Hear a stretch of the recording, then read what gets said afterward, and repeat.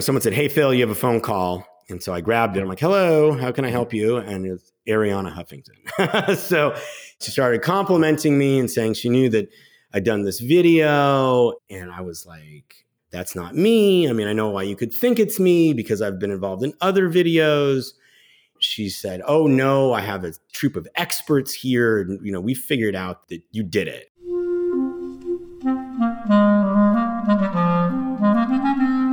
Hello, this is the Great Battlefield Podcast.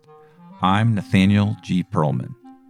A great political battle is being fought right now between progressives and the forces of reaction on the other side. This show is about the political entrepreneurs and other progressive leaders who are finding new or improved ways to fight. My guest today, Phil Vellis, is principal in the progressive media firm Beacon Media. Some people came to know Phil originally for an independent online ad he made in the 2008 presidential campaign, a story he tells here. But Phil has a long history working at some of the leading firms in Democratic media before he founded his own. Over the past 5 years, Phil has been a lead consultant for independent expenditure campaigns for the DCCC, the DSCC, MoveOn.org, House Majority PAC, Patriot Majority, and the SEIU. Phil and I had a very good conversation about his path to founding his own firm, including what he learned elsewhere and what they're up to now at Beacon Media. He's a very good guest. You'll want to listen. So, first my sponsor, then my interview with Phil Vellis of Beacon Media.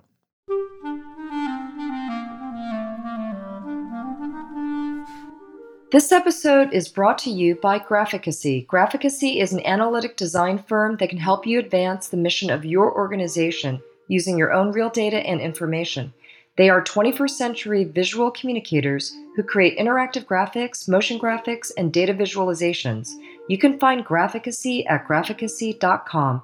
That is GRAPHICACY.com. With Graphicacy's help, you can visualize a better world. Phil, would you mind introducing yourself and giving me a quick biography? I'm Phil Vellis. I'm the co-founder and creative director of Beacon Media. I'm a Los Angeles native, grew up in Los Angeles, went to UCLA, was always really interested in politics, but didn't work in it for a while. I really didn't start working in politics till I was 30. After college, I was working in various jobs in TV and advertising, became an editor. And then, George Bush became president. And then I really wanted to get involved in 2004 to make sure he didn't stay president. And that's when I started professionally working in politics. I went out to Ohio. I worked on the Kerry campaign there for about 6 months in field. Let's stop on that for a sec because, boy, that was the pivotal state in 2004. The two campaigns weren't that far apart. How did it feel to work on that? It was exciting to work in Ohio in 2004. I mean, it really did seem like the center of the action there. I specifically wanted to go out there and work in Ohio.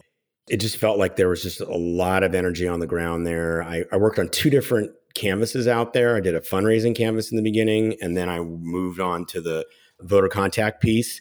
And so I got to go all over, not just like Cleveland.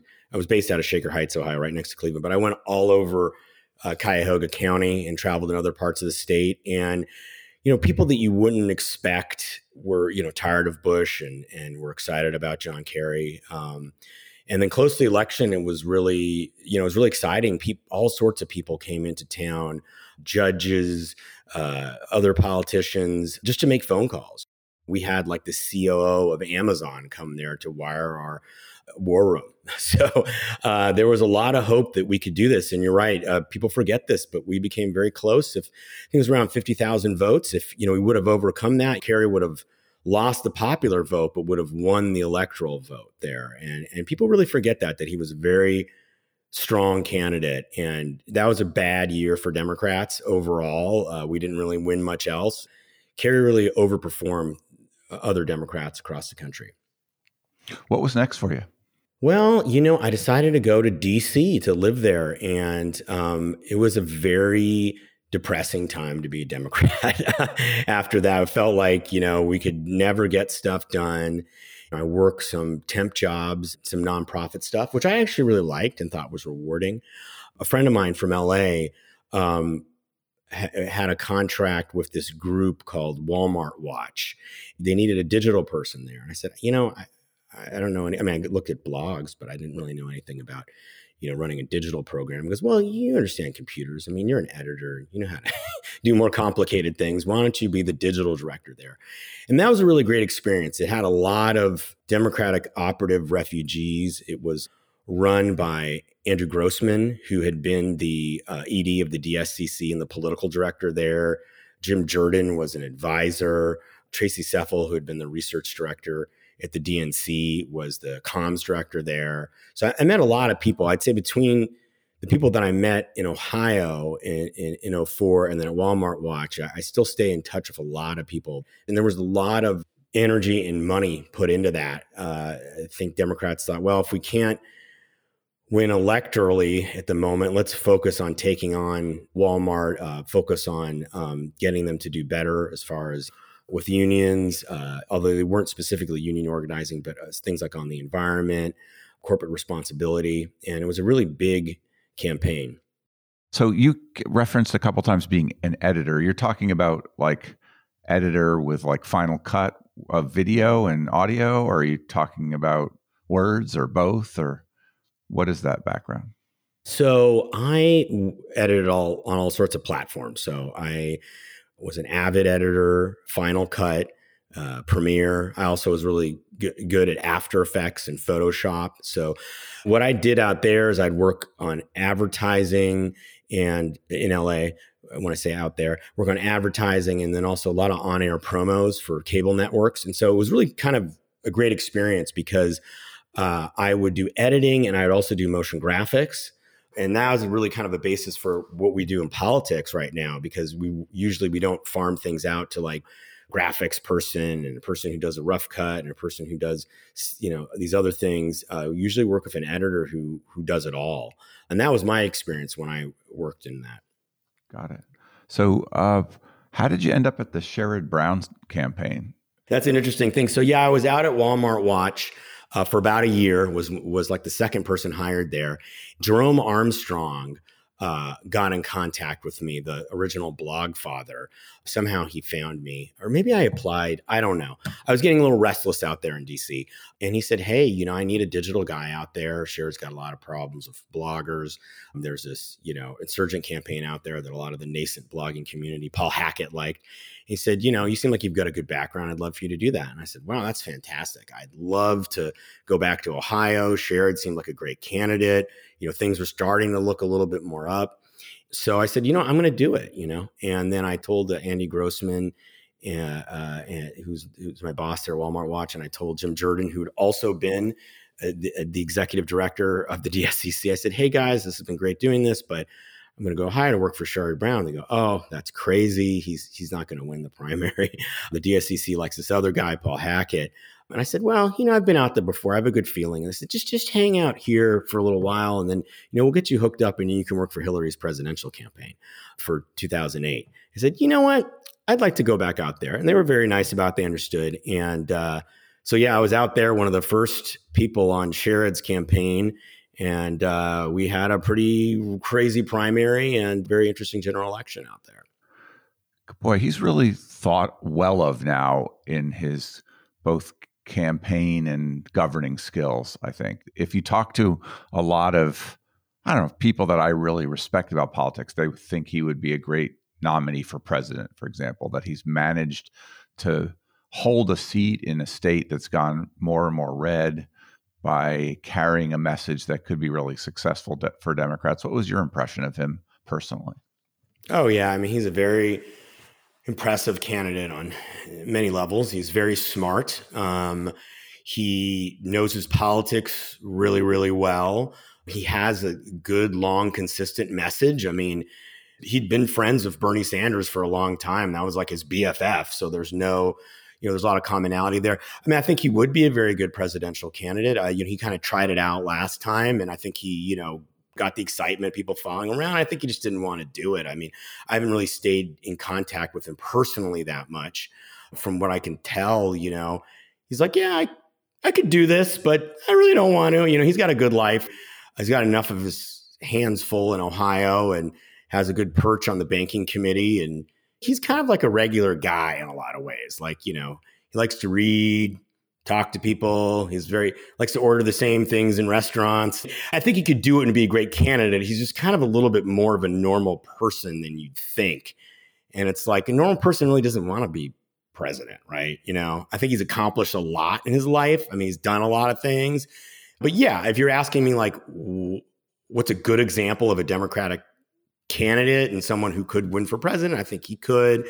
It'll be interesting to see, if he runs for re-election again. I don't know any information that he wouldn't, but I mean, as fantastic as he is, Ohio is very, very tough. So I think that, he's probably about as best as you could get as a candidate to run nationally in those places. I mean, I think we've seen of Joe Biden, he had a lot of this sort of Rust Belt appeal.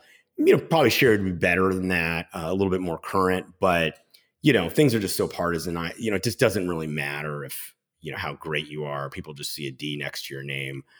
I think we need to look at a different template exactly. I don't know if we're going to win Ohio back anytime soon. What was his relationship to the internet communications part of that campaign that you were?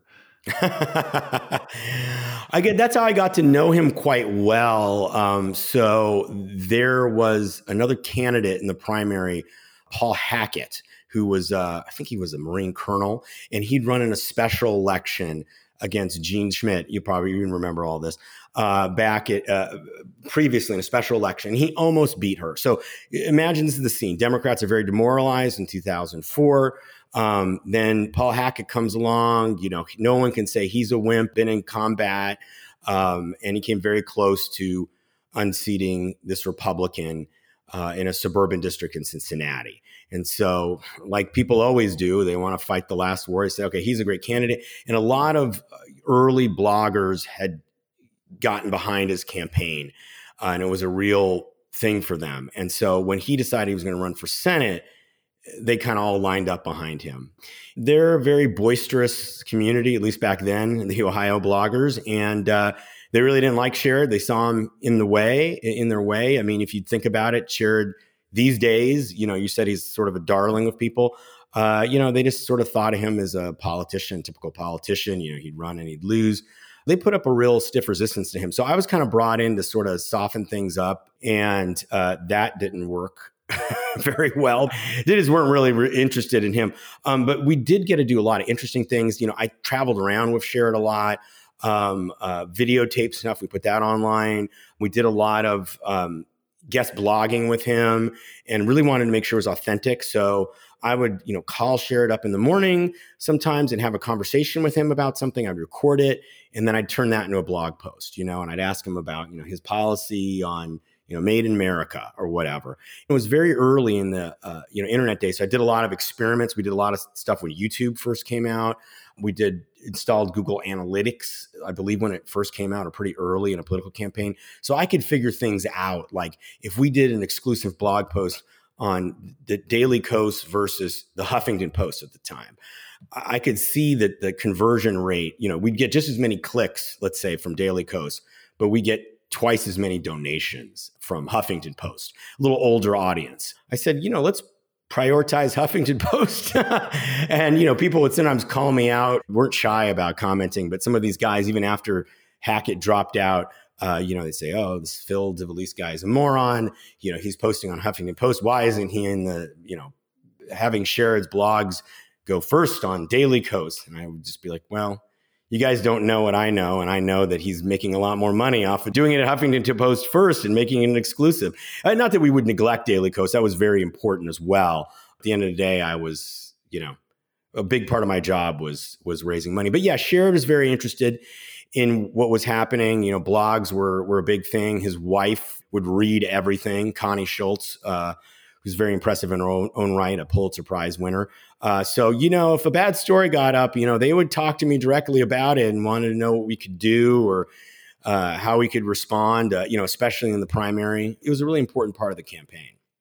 I feel like when you have that kind of proximity to someone who goes on to be senator for a long time, you learn a lot about politics. What did you learn? One of the things I just remember and I tell people all the time is, I'd ask Sherrod, I'd say, who is your, mentor? What, who did you look up to in politics and shape your, your philosophy? And I hope I don't get in trouble for saying this, but, he said Howard Metzenbaum, a great senator of Ohio, very progressive. I said, oh, were you very close to him? He's like, no, not really. He wasn't necessarily the nicest guy. But the fact that Sherrod, could not personalize this. And I didn't really know any details, didn't tell me any stories, but it wasn't like this guy was his BFF. Like I could tell he had a lot of ideological similarities with Bernie Sanders, and Bernie Sanders was a friend of his, but it sounded like, that, Metzenbaum, he really liked his message, but, just didn't necessarily care for him personally all that much from what I knew. So that taught me kind of, to be very pragmatic. As much as this is a relationship business, you need to focus on what you believe in. And, Sherrod really believes in these things. He was very committed to them. He was also just very hardworking. He really knew stuff locally. I went with him a couple times to some Black churches, and, we would sit up in the front. I hadn't been to many Black churches. Being the only white person in there, and it's, all the singing, everything, it was kind of unusual to me. So I felt a little uncomfortable in the beginning, being up there in the front. I just worried like I was going to stick out like a sore thumb, And, Sherrod turned to me and just said, I was there with Sherrod and Connie. He turned to me and he's like, we're staying for the whole thing, we're not going to leave. And he wasn't like telling me like I was asking who's going to go, but I was like, oh, okay. He's like, yeah, politicians, they come in here, they say something, people say nice things, they leave. Like, we want to show these parishioners here that we respect them, and then we're going to stay for the whole service, And I was like, cool, makes sense to me. We did, and it was really powerful. I learned that it's not just about virtue signaling, but actually, really doing it. He'd really talk to people. In Appalachia, we went to a lot of places, and we'd sit down and, have drinks or dinner with, the union guy out there. And he really knew his stuff. So I haven't encountered too many people like him since then, but I did learn a lot of sort of what an ideal candidate should be. I mean, I've talked to politicians who have built a comfort with people who are unlike themselves by just immersing themselves in different communities. I mean, it seems like such a necessary skill, or such a virtue when you get that right, to understand a diverse and complex state like Ohio. You got to go everywhere. Yeah, and I think for someone like Sherrod, his dad was a doctor. He went to Yale. And everybody thinks of him as this blue collar guy, and he's got a very gruff voice. But he's been in politics a long time, and I don't think he's putting on an act. I just think he's, like you said, he's spent a lot of time talking and listening to people, immersing himself, caring. And you're right, it is a real privilege. And that's how I did learn. I mean, I owe a lot to Ohio because I would do a lot of door-to-door canvassing myself and talk to people. And coming from California, you're really out of touch with what's going on, in the Midwest in a place like Ohio. But you can learn a lot if you spend all day talking to people and seeing where they live and seeing where they work. As I understand it, you went next to Blue State Digital, which was a pretty new firm in those days. It had come out of the Dean campaign in 2004, and a lot of people wanted that magic, and picked up with Obama early and Kennedy, and just had a lot of like early success in sort of digital consulting and software. How was that? Blue State Digital is a big step in, my career, but I was actually only there for, I think, 3 months before I got fired, but which we could get into too. I remember the story a bit. So yes, go ahead. So you picked up something in 3 months. Yeah, I did. Blue State Digital was a much smaller firm. Most of the partners there were in the office. Got to know Joe Rosbars. Clay was there. I worked really closely. Like my buddy that I met there was Macon Phillips, who went on to do a lot of great things in the White House, and is still a good friend of mine today. And Lauren Miller, There was a great crew there. And even after I got fired, I still stayed in touch with all of them. I got hired there because, again, the same guy who brought me into Walmart Watch, Thomas Gensimer, who I met originally in LA through the Dean campaign as a volunteer, he became a senior figure at Blue State Digital. So he brought me in. So it was great working with him there again too, but also got to meet all the other people there. Probably what led to my firing was pretty soon after I got there, Joe got swept up in the Dean campaign. Obama. And other people, not the Dean campaign, sorry, I apologize. Obama campaign.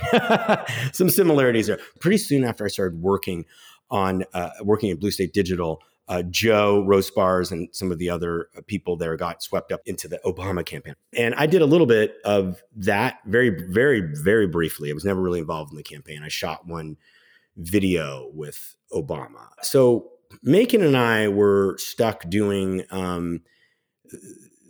the less exciting stuff, working for CWA, doing other projects. And so as Obama started taking off as a candidate, then I started kind of moonlighting on my own. And that sort of led to my trouble, unbeknownst to other people at Blue State. It's because you made an independent ad, right? That you reached some notoriety at that moment. Yes. So I made an ad on in my spare time in my dining room in my 1-bedroom apartment, and with my cat. He helped me out. This is a thing that kind of goes back to the Sherrod Brown's campaign. Is we were one of the first campaigns to use YouTube. I made a bunch of YouTube videos for him and shot stuff, and so I was familiar with the technology. I also knew how to get things out there without your fingerprints on them. I thought, well, I had this idea to do a mashup of the famous Ridley Scott Apple ad, replacing Big Brother with Hillary Clinton. Something I could easily do. Funny thing is, I used Apple Motion to make it, which I'd never used before, but I had like the Final Cut suite that it came with, and I didn't have the money to buy After Effects. So it was the first time I used it. So I made this video and I got it up on YouTube, and I, created a dummy account. And then I found a way to seed it to a few blogs anonymously and thought, well, that'll be fun. Get some attention. Never thought that anyone would know it was me or it would, get so big as it did. And so I put it out there. But yeah, I was one of, for your younger listeners who don't know, it was probably one of the first big viral political videos, and it kept on kind of gaining steam. And then eventually I walked to work one day and it was on the cover of the Washington Post.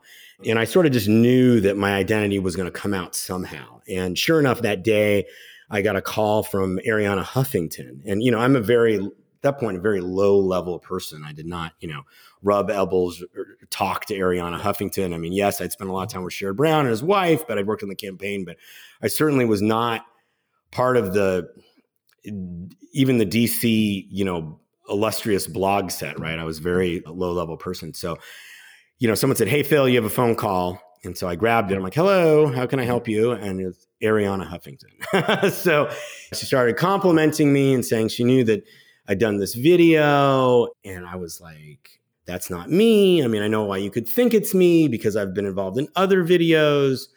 She said, "Oh no, I have a troop of experts here. And, we figured out that you did it." And I was like, "Well, I really don't know how you could have done that because unless you somehow broke into Google, like there's no way that you would have known that." I didn't tell her that, but I was just saying like, I don't know why you would think it's me. And then I realized like, look, she's just going to like say it. She's like, "Look, I know it's you. I'm going to publish an article that it's you. You can either work with me and, explain why you did this video and, it's such a wonderful thing. I don't know why you wouldn't want to tell people. So you can work with me and I'll give you a great blog post on this and stuff, or we'll just put your name out there anyway." And so I was like, well, I know it seemed like she was pretty much going to do that, right? Whether or not she had actual forensic proof or not. So I said, "Okay, listen, Arianna, I will write your blog post, but I need to do some things first. Like I need to quit my job." Okay. Because at this time you have to remember, a lot of people forget like, well, why was this such a problem? Well, Blue State, who's my employer, did the digital for Barack Obama's campaign. My boss, Joe Rospars, was a digital director for Obama's campaign. The DNC was also a client of Blue State Digital. So like this is all very bad for Blue State. So and for people who haven't seen the ad, it's a female runner with a giant sledgehammer that she throws through the screen. It was from the Apple ad of 1984 Apple ad, throws through the screen, which you have Hillary just speaking on the screen, and then the screen explodes. So it was dramatic and anti-Hillary. Yes, it was dramatic and anti-Hillary. But what was interesting is that there was a lot of popular acclaim. Like people were just interested, like, how could this video get 1 million views? You know, I think at the time it got up to like 4 million views, which is sort of unheard of. There'd been the macaca video that had come out, but that was just a tracking video essentially that had gotten a lot of views. So this was like, you know, and there's all this discussion about, well, maybe we don't need television. You need to spend all this money. You know, campaigns can just do this ad. And so even though some people viewed it as like, this is this horrible thing. You know, there's this woman throwing a sledgehammer in Hillary Clinton's face. Like most of the discussion about it was, this is so empowering. You know, someone could in a basement can make a video and it can get millions of views. And maybe this is the future and we don't need to spend all this money and anybody can communicate. I knew that Hillary's campaign was not happy about this and they would try to portray this in a different way. And also because even though I didn't really work for the Obama campaign, I had connections with them that, hey, you know, surprise everyone. This isn't, you know, some kid in Kansas in a basement. You know, it's this, you know, guy in DC who has, you know, connections to the campaign. Ariana was saying, well, I'll hold off on publishing this story, but, you know, you've got to get me your blog post and, you know, don't dilly dally. Ariana was very worried about me burning her and going somewhere else. Like, well, I don't want to give it to the Huffington Post. I'm going to go to Time or whatever, and so she was worried that, you know, she just really didn't understand why She didn't want to get scooped. She didn't want to get scooped, but like she just didn't understand why I wouldn't want to just shout from the rooftops that I did this. Right. And that just was not my mentality. Like I wanted to be anonymous. Do you think she was just working you? Like, she just wanted your story or do you think, I don't know. I think she did. I think she definitely did want the story. She definitely did want the scoop. I mean, this is still early days for the Huffington Post. So she absolutely wanted to break the story. Although, you know, Ariana, I have to say, is quite a nice woman. And I actually spent a bunch of time with her. I was going to work for the Huffington Post after this, actually. And I think she's a fabulous person.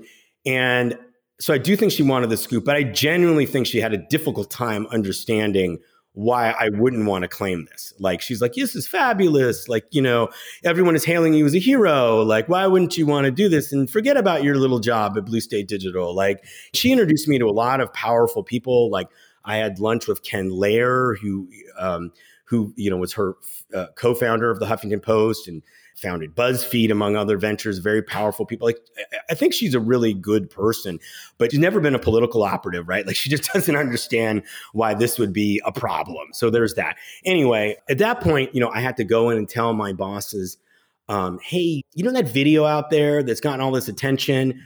They're like, oh, yeah. I'm like, that was me. And they're like, and I'm like, but don't worry, you don't have to fire me. I'm going to quit. I know how this looks bad. And they're like, oh, okay. They're like, yeah, we could see how it was you. And then Clay Johnson was like, right on, man. You know, like, we should give you a raise. And everyone else was like, no, this is bad. I'm like, yeah, Clay, this is bad. Like, I got to go. Like, I'll be fine. Like, I just was talking to Ariana Huffington. Like, I'm sure everything will be fine, but like, I got to go, you know? But I have to leave now because I got to write this blog post because I'm pretty sure Ariana Huffington's going to out me if I don't do this like right away. And so they're like, oh, okay. So then I was like, Jesus, I have to write this blog post. So I called my good friend, Ben Wickler, who was my roommate actually at one point on the Sherrod Brown campaign and went on to move on of Oz and is now the chair of the Wisconsin Democratic Party. And I said, hey, I told him what happened. And he's like, oh, this is you. Oh my God. And I said, hey, Ben, can I do this over at your place? Write this thing and can you help me out? And so Ben, to give him full credit, this blog post went on to be kind of a manifesto. It was highly read and quoted from in the media. And so Ben helped me a lot on that blog post. So anyway, while we were working on this blog post, CNN reported that they had figured out who was this mystery blogger. It turns out they found out there was a bunch of copycat people. They found out who one of the copycats were. And then I got a call from Ariana saying, you screwed me, blah, blah, blah. And I said, I don't know. I did not talk to CNN. And then, the CNN kind of teases things. We found out who made the video. And then by the time the commercial break came back, it turns out that they had figured out a copycat person, not me. So they had already outed me. Anyway, the whole world, it was a very intense period. It's probably a whole podcast just about this. But suffice to say, it was a very intense period, but very positive for me. It was a lot of excitement. It was taken very positively from people. I had to do a lot of stuff behind the scenes to make sure that this did not spin in the wrong direction and seen as a dirty trick. But most of that was sort of covered up. And it was a very positive thing.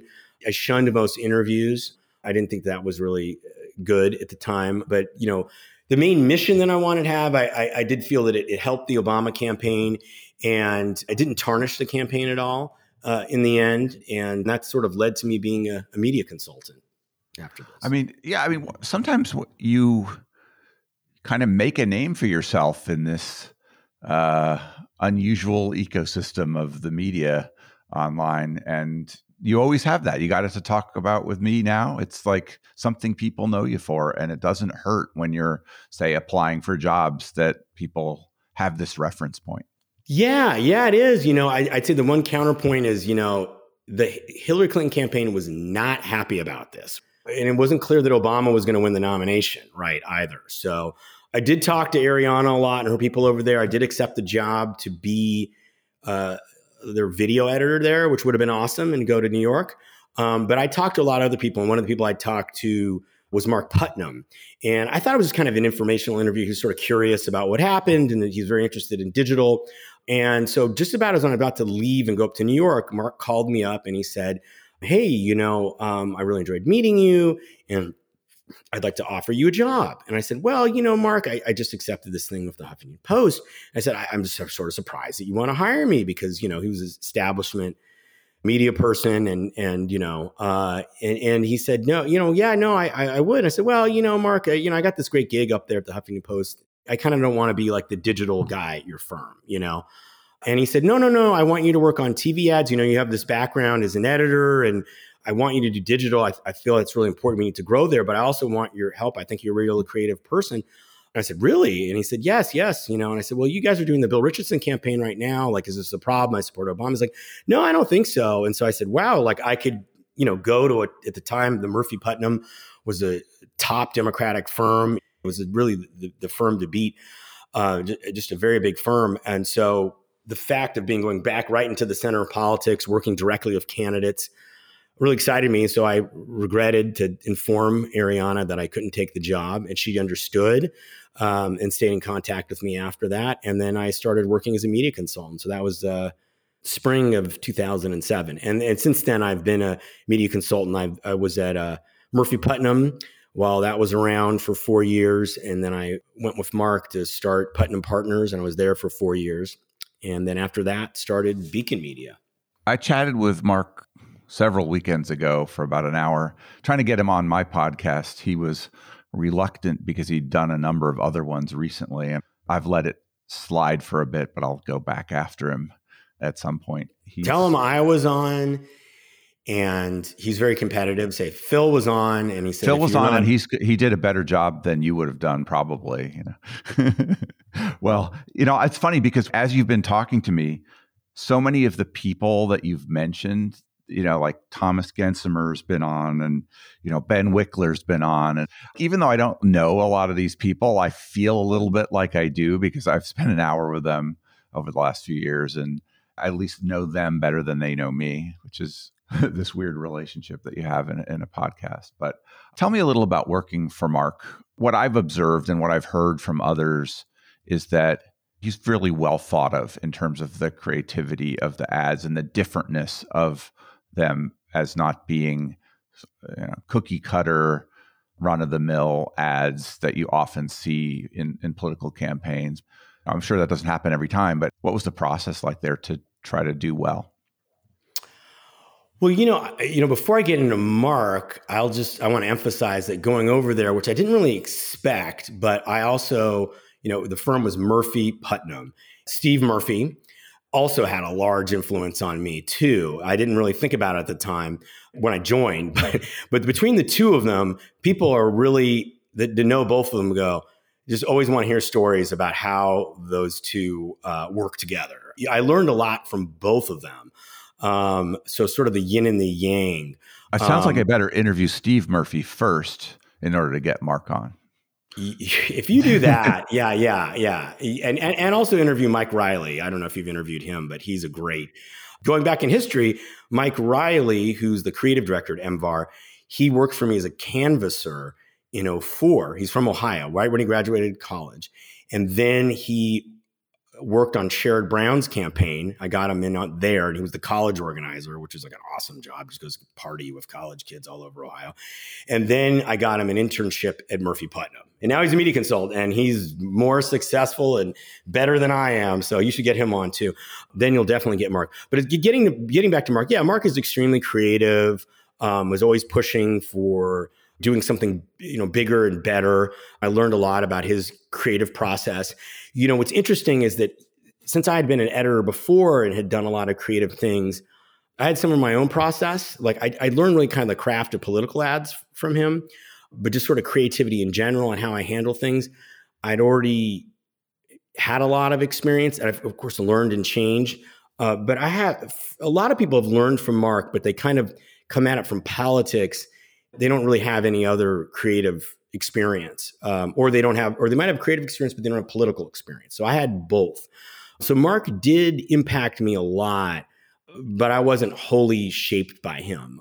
I think it was interesting when I started working for Mark, he definitely did really creative ads, but every ad wasn't, creative or out of the box. I not only worked with him on a lot of stuff, but I also would go through and look at what we call their comp reels. So you would see like every ad they did for a cycle, so I saw some things being redone, and try it again.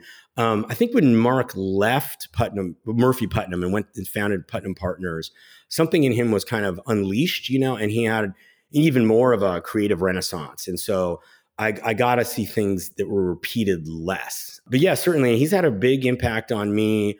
He, is always trying to do better and really fights for his creative process. I mean, that's probably the thing I've learned from him the most is you're not going to tell somebody some idea and they're going to say, great, wonderful. You really have to fight for it, and you have to get the resources for it to pull it off.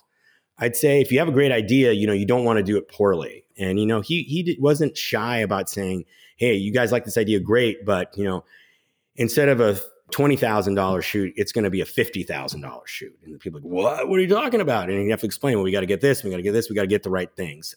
So, and then also, he would just burn the midnight oil working on ads, sometimes too long. I have a different approach now on things, but he definitely, it is not over till the ad is shipped. And even after it's shipped, he sometimes wants to reship it and tweak it. He wakes up in the middle of the night worrying about something and how to fix it. So that was great because, a lot of people in politics, there are a lot of hacks out there and making political ads, and they go, it's just a political ad. It's a lot of money that you're spending on these things. And people also view them as a commodity, and they don't have the same production values and creative values. I'd say it's better now, but back when I started, I mean, there was some really bad stuff out there, and, I felt like Mark's work, I could go back to my friends in LA and show the ads that we were working on and be proud of them and feel that they really looked good.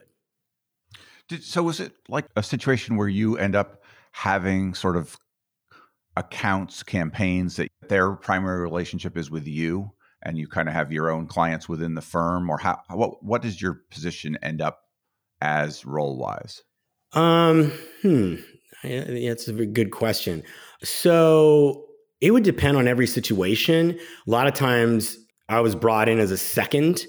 Well, Mark wants to really do everything on a campaign. He leaves very little to be done, on that. And so what I learned was if I'm working on a campaign with him, it's best to just, figure out what he wants and try to make that happen. And his vision would be, my vision. And I'd have to work very hard to, like, in service of him. I would go advance stuff for him a lot. I would be like, okay, what do you want? What do you want? And then, I would, I would not get him stuff till the end because he would constantly want to tweak with it. It was only for his own benefit. I did that because he'd always want to tweak with things. Or sometimes I would edit ads for him, not me physically. Well, although sometimes I did physically edit them myself, but I would go produce them. Like, he wasn't in the studio. So I would produce them, and I would show him something that was basically finished. And then we would do changes from there.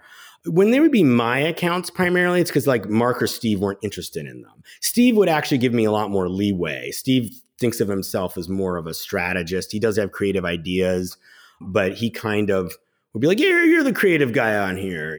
I'll let you focus on that. So sometimes for my good fortune, they wouldn't be really as interested in a client, or they'd be distracted. So then I would become the main point of contact. One thing that happened to me early is they were both out of town on vacation, and there was a special election in Mississippi, and we were doing the DSCCIE for it.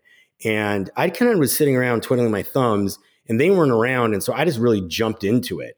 So I wound up being the lead person on it and did all the ads and did a shoot and everything. And they weren't around really to do it. And we didn't have collaboration tools. And we won that race. It was a huge victory. This is back in 2007. Instead of almost winning specials, we went to winning specials. And so the fact that I did that was a big thing. So I used to really be the first chair on a lot of IE stuff and independent expenditure things like for the DCCC. I mean, ostensibly Steve was first chair, but I would really run a lot of the stuff. And then also a lot of kind of second and third tier campaigns. So what I hear in this fairly nuanced discussion of your time there is the seeds for why you would want to start your own firm. Like both an appreciation of what you learned there and who you got to work with, but also perhaps inclination to do your own thing. Is that right?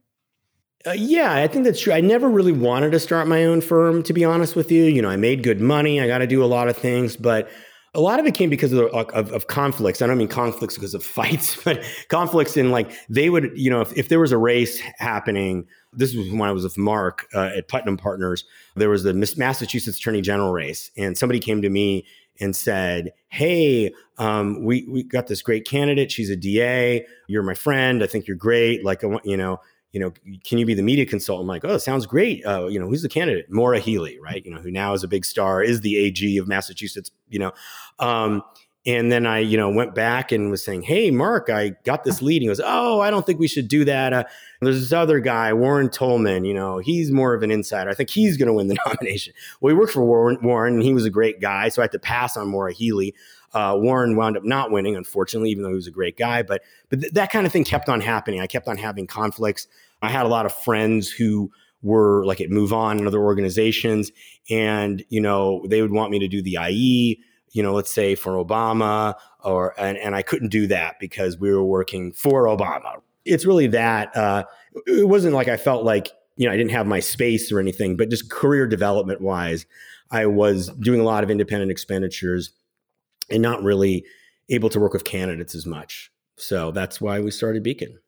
So what's the founding story there? How'd you decide to do it and go about putting together your own firm? At that time, everything worked on, you would just think one cycle at a time. It was considered very bad form to leave in the middle of a cycle. And so at the end of the 2014 cycle, I was like, I've done this enough. I worked with Mark for 8 years, and I wanted to do my own thing. And so I told them at the end of the cycle, like, hey, I'm just going to do something. I was very cognizant that I didn't want to shop around or let it get out what I was doing. I was just like, I'm going to do one thing at a time. I'm going to leave Putnam Partners, and then I'm going to figure out what I'm going to do next.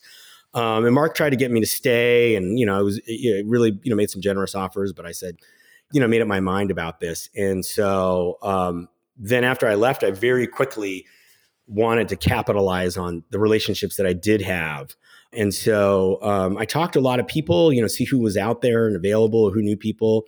And then Ed Peavy at Mission Control connected me. He said, I think there's somebody you'd like to work with, that would be perfect, that would complement you really well. And everybody sort of said, went back to Murphy Putnam, where I first was a media consultant. You're the creative guy. You need to find your Steve Murphy.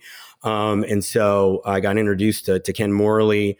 And he did have a great background as an operative. He'd worked with some other people doing media. And from there, we kind of went at it and, did all the branding and all that sort of stuff. And then try to kind of lock down some connections and clients that I had before and secure them with Beacon.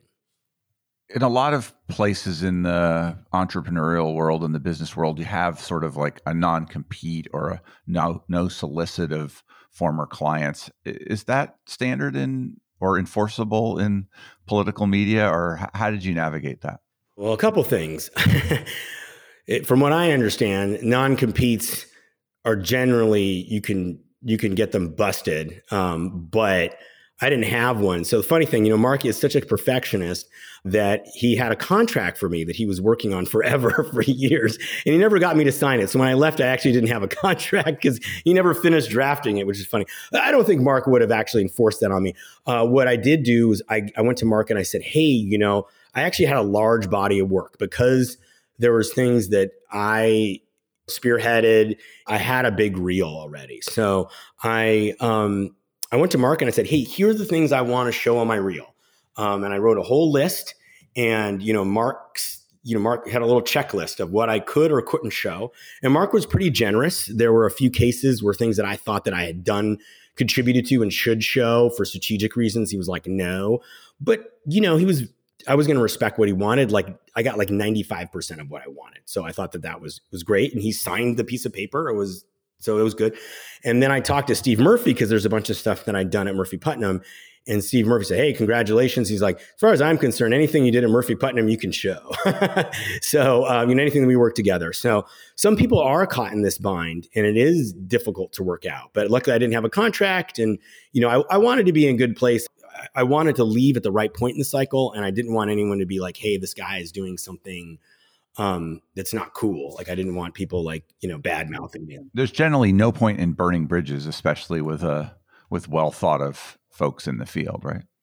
Absolutely. Yeah.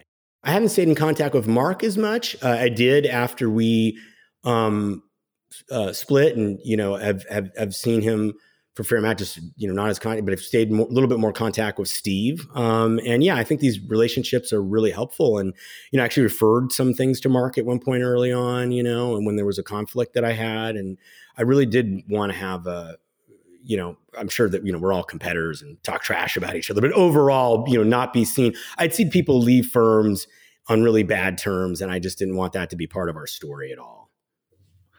Do you find yourself like pitching up against those two folks for the same client ever? And does that add any, adrenaline or wrinkle to the situation?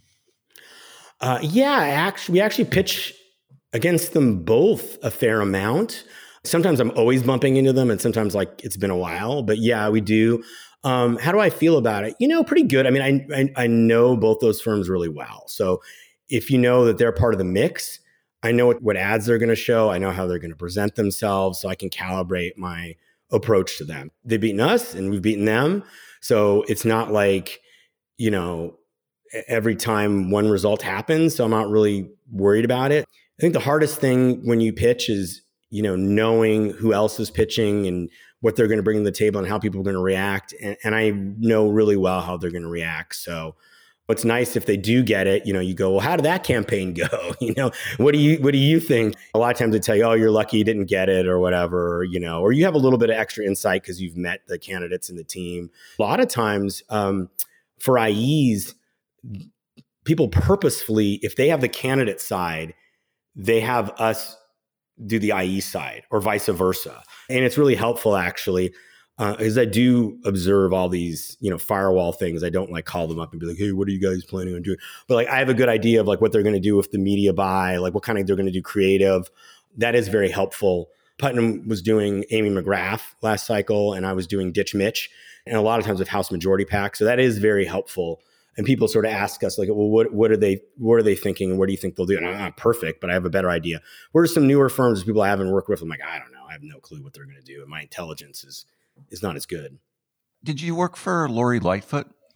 Yes. Tell me about that race. So Lori Lightfoot, we got involved in her campaign. She was, in ninth place in a field of 9. They first wanted us to do a viral video for them. And so we came up with this idea of like this steamroller. She was like the steamroller going to run over the Chicago machine and change things. The team liked it. She didn't like it. Anyway, they eventually, kind of went dormant with them. And then a little bit before the election, they say, hey, we have some money. We want to do an ad. And so we came up with a good ad. I think that encapsulates what that race was all about. And, she started out at 9, and then we started sensing some momentum with her. And as folks might know, she came in first in the first round. And that was probably one of the most exciting things that I've been involved in. She was an unknown. People didn't know her. For people who don't know, there was an incredible cast of characters that was running in this Chicago mayor's race. And Lori was a very interesting candidate to work with. And so that was a very exciting, historic race to work on. We did some really good creative in the runoff and had a really historic win there for her to be the first Black woman and openly LGBTQ mayor of Chicago. So it was a very interesting race, very satisfying, a lot of adrenaline there. And it also happened at a time where my wife was pregnant and was about to give birth. So I had to navigate going and shooting ads for her when my wife could have maybe given birth. And my wife did give birth right before the election. So I wasn't out there for election night. So a lot of things were going on, and we can unpack that race, but it was a very exciting experience. So how do you think about making an ad for a race like that? Just give me some insight into how you think about it in the process. Well, with her, she started off like a lot of candidates where she didn't have a lot of money. So you got to do a lot of things, and Chicago is very expensive. So you got to do a lot in, 30 seconds, right? And digital is like 15. I start off very wide in my creative process and then narrow things down. And so I look at the poll, all this anecdotal stuff that we have long conversations with the candidate, everything I can get, and just put it into like a large vat in my mind, and then start reducing everything into what is important, what we want to communicate. And then I start thinking about concepts. It's very different from how Mark thinks. Mark does look at a lot of stuff, but he latches onto an idea much quicker and then tries to shoehorn things into the idea. I like thinking conceptually. With a conceptual ad, I usually look for like what I call a vehicle. So the first Lori Lightfoot ad, it all takes place in this smoke-filled room, which symbolizes the politics of the past, Chicago machine politics. So that room is like the vehicle for the whole ad. So once I sort of figured out all the points that we wanted to hit and then prioritized what we needed to do and what I think could fit in there, then I looked for like what was the stage for the ad. And then it came down to, this smoke-filled room. I thought about her name, Lightfoot. The ad basically starts off where you see this closed door where there's smoke coming out of it. You see in the room and there's cigars and all this sort of stuff. And then the lights come on, and then there's Lori Lightfoot, and the smoke is gone, it's brightly lit, and she's talking about how this is the politics of the past. And then she pivots to what she wants to do as mayor. So the way the idea in that case generated is, okay, well, she's got her name, it's light, let's bring out the light.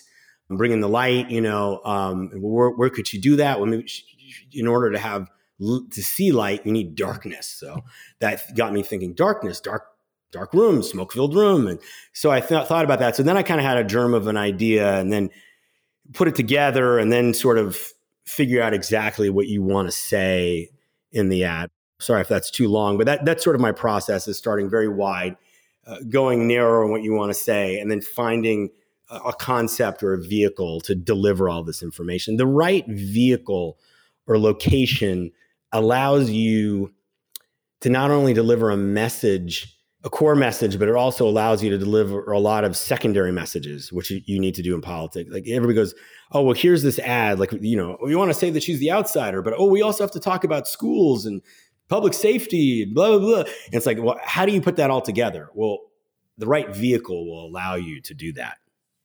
We live in a pretty extraordinary time for politics, so polarized and white Christian right-wing Trumpist authoritarianism versus progressive multiracial democracy here. And it's pretty stark.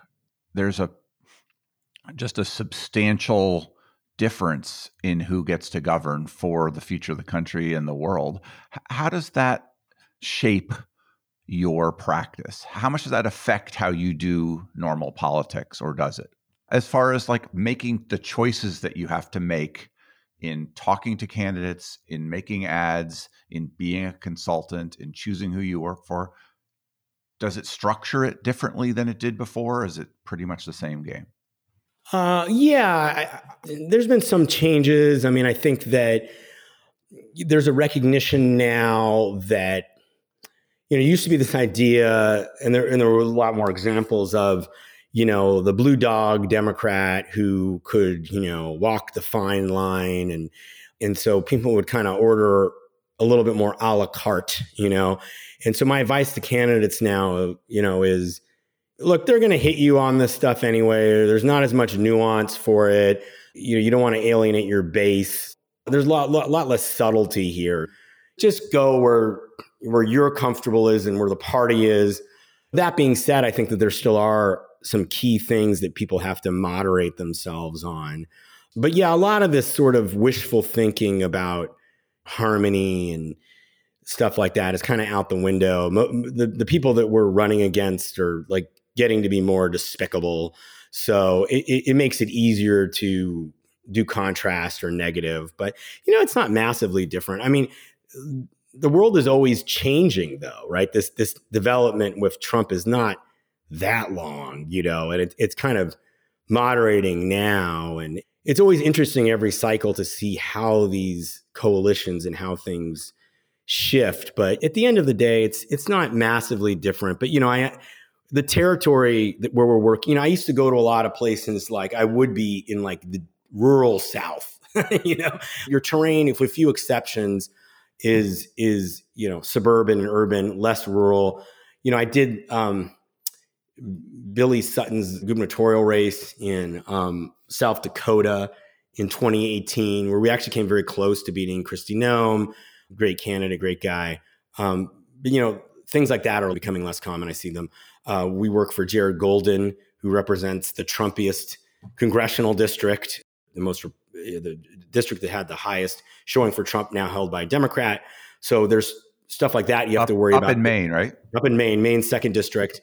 But we used to, that would be kind of more of our bread and butter. I mean, we used to be in, districts that were R16 all the time, and you'd have the right person, and, it wasn't a big deal. That's becoming less frequent now. So that's different. It is more suburban and urban. Is a candidate like Golden a model? I don't know him or his campaign, to be frank, but a lot of times someone who's holding a seat like that, you can learn a lot about what it takes to win the marginal seats around the country. Do you think that's true? Yes. I think that Jared is a fantastic politician and legislator. He reminds me a lot of Sherrod, actually. He really does his homework. He talks to a lot of people. He's not really well known nationally because he purposefully does not do national media. He really wants to focus on Maine media there. Jared's a different kind of candidate. He was a Marine, did a combat tour in Iraq and a combat tour in Afghanistan. And he comes from, a small business family. He was, a state legislator in Maine. He has a very eclectic political philosophy. When it came to impeachment, he voted for one article and not the other. And somebody said that's the most Maine thing ever. He really reads things closely. He listens a lot.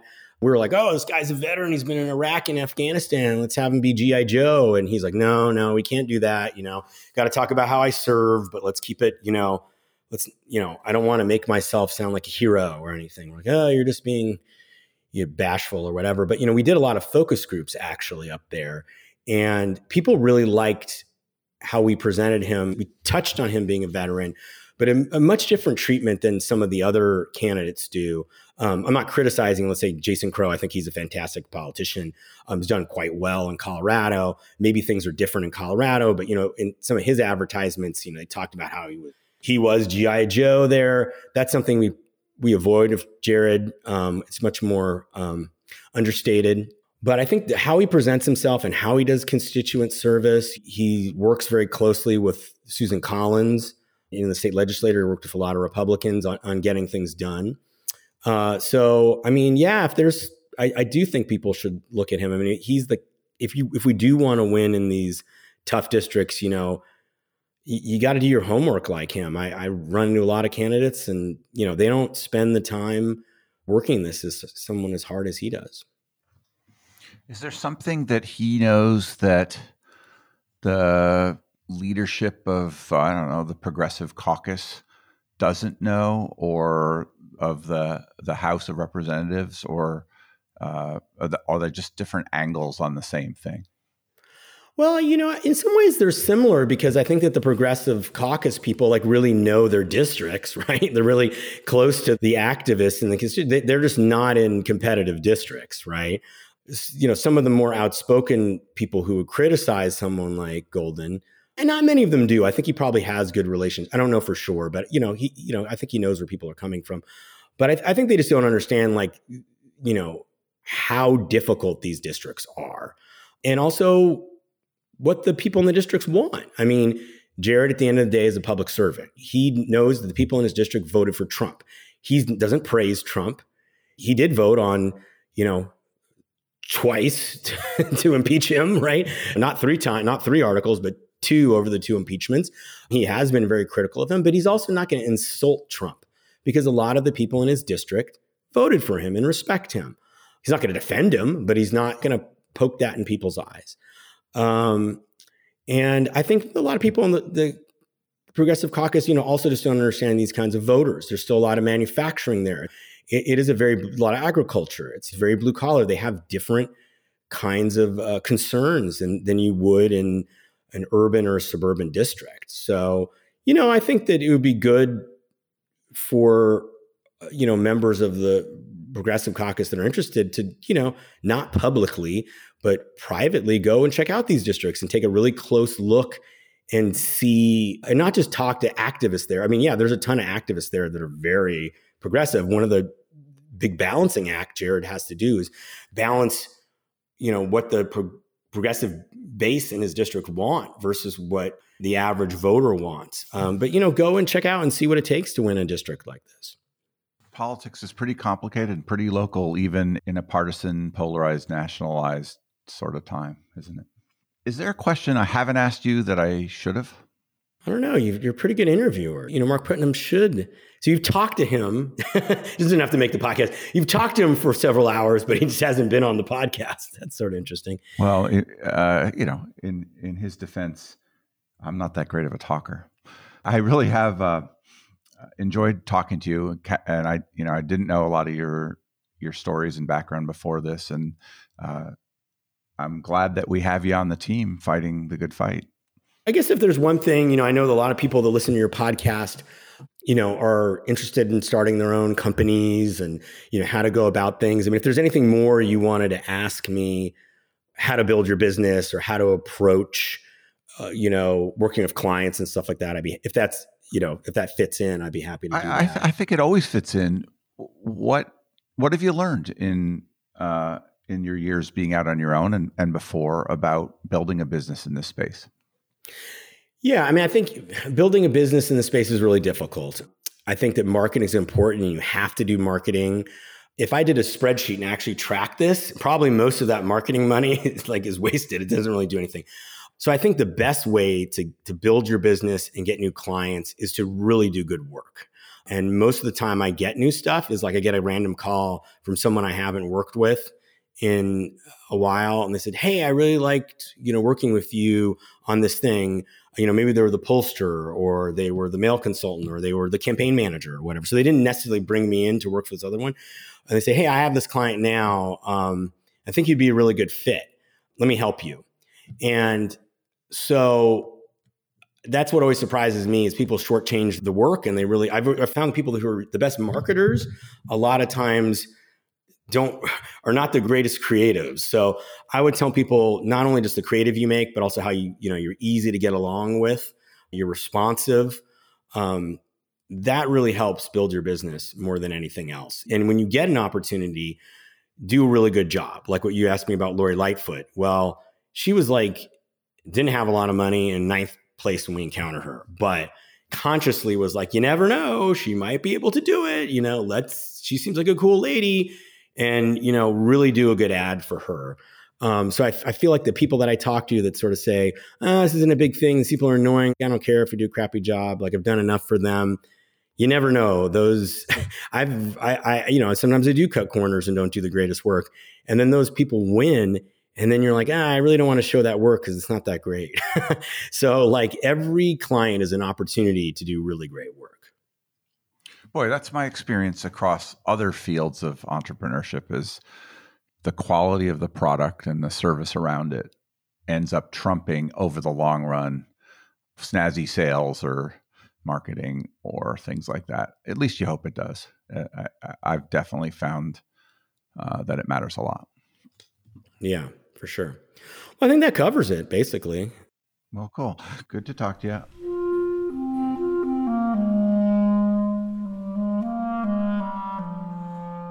That was Phil Vellis. Phil is at beacon-media.net. This is Nathaniel G. Perlman with the Great Battlefield Podcast. You can find us at greatbattlefield.com or by searching for Great Battlefield in places where podcasts are found.